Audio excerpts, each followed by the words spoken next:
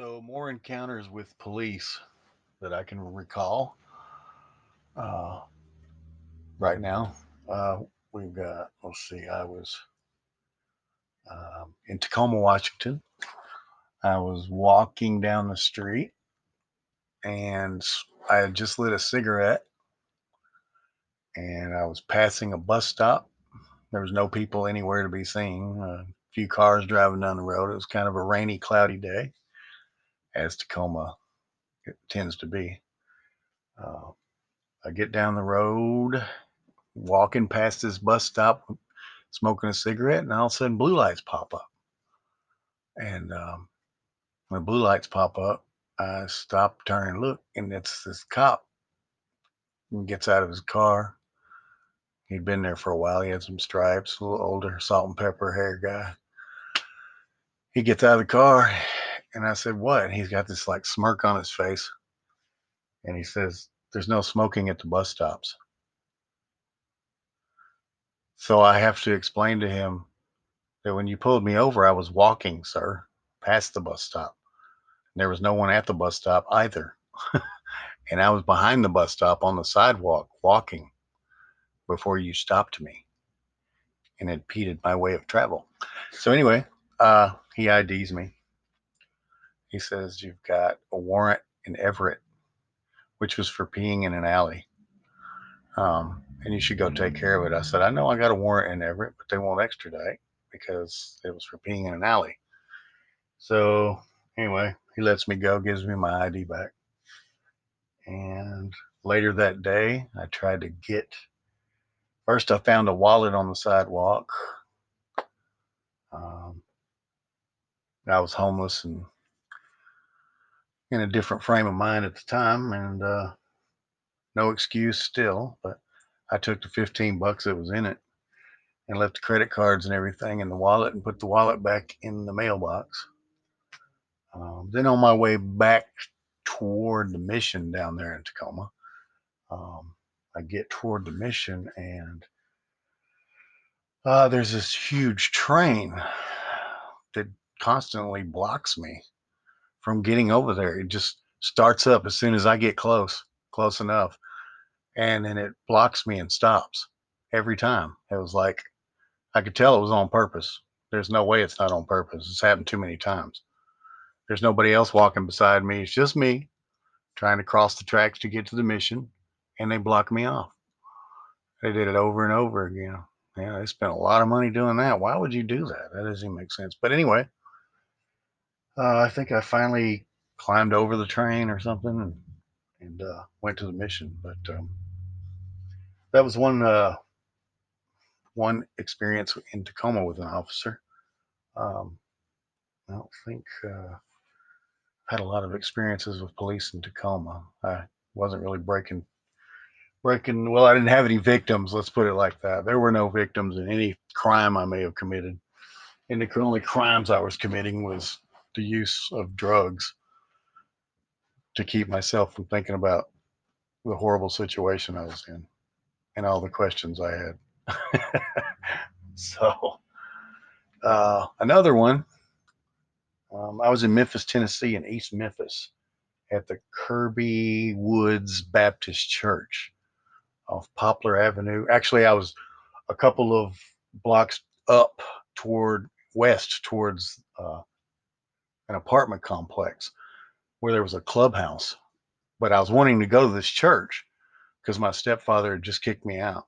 And I didn't know about the missions or food stamps or any of that stuff because we didn't have internet and nobody really told me anything to help me. It's just the way it was, I guess.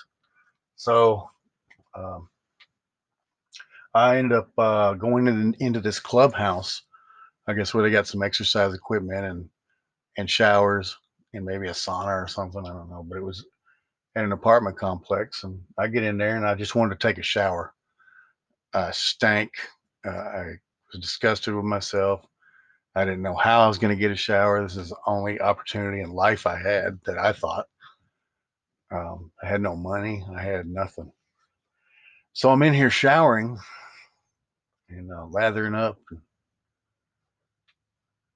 just taking a shower. Got soap all over my arms and my legs and my chest, shampoo in my hair. And, um, all of a sudden, I hear freeze, and it's the police. It's this lady who was like in her 20s. This police lady was holding a gun on me. And then a couple of guys came around the corner with their guns on me, cops. And they asked me what I was doing. And I said I was taking a shower. What's it look like I'm doing? So, anyway, I told them I was taking a shower. I was homeless. I was 19. Uh, I had just gotten kicked out. I didn't know where to go. And then I was going to go to this church and ask for some help. And uh, they pretty much let me go. Yeah, it was humiliating, that's for sure. Everybody's staring at me, butt naked with soap on me. But it was humiliating, and yeah, I wish I'd have known better. I wish I'd have known how to get a shower, where I could go to stay, all that. I didn't know. I found out eventually years later. I figured it out, but I had to go to prison first because in prison they told me everything that I needed to know about having a place to sleep or finding work. Or I found out in prison, whereas no one would tell me on the streets. So um, found out in there. Um, then I had a girlfriend. I think I already told this story once about a girlfriend whose father was chasing me down in his Jeep and trying to run me over. One of those stupid stories. Anyway, cops came up to me then and they asked me what I had done with the guy's daughter, his stepdaughter. And I said, we were boyfriend and girlfriend. And he just was concerned. There was a bunch of young guys and they were concerned that the guy was upset about me being with his daughter because, of course, I was homeless now. I wasn't at first when I first met her, but now I was homeless and my drinking was being exposed and all that good stuff. And I was listening to a Judas Priest tape, and I remember one of the officers commenting on it because he liked it. But anyway, they let me go. So, I mean, I've met a few decent police that weren't gung ho about throwing you in a cage throughout my life. Um, yeah, I've met a few. I've met some decent officers who had some compassion. It's been a long time though. Been a very long time. Since then, it's been mostly, well, I'm not going to say anything negative, but they weren't pleasant to be around, whether I'd done something or not. I mean, anyway, that's all old news, water under the bridge again. There you go. So yeah, there's a couple more times had dealings with police officers. Um, uh, Another one actually got me in the back of his car after I was arrested by an undercover cop. And I started questioning my rights. And he said, "You didn't even have to tell him anything. When he called you and asked you to come to his car and asked you for ID, you didn't have to tell him your name or your ID. You didn't have to produce ID. You didn't even have to have a conversation with him. It's called a consensual acquaintance. And if you don't want to have conversation with him, you have the right not to." And there was another decent cop, and I'm glad he schooled me a little bit because, of course, I had years of law library to read law and all that good stuff. And a lot of these cops got it hard, I know, because they feel like the bad guy right now. Well, that's kind of how I felt my whole life, the bad guy, even when I was a little kid. Today, I think we're all bad guys and we all probably need to straighten up, but that's my opinion. So I'm going to let it go with that and think of what else I can remember to give you on another podcast story. I hope you guys are enjoying it. If you need me to talk a little faster, a little less slowly, just let me know.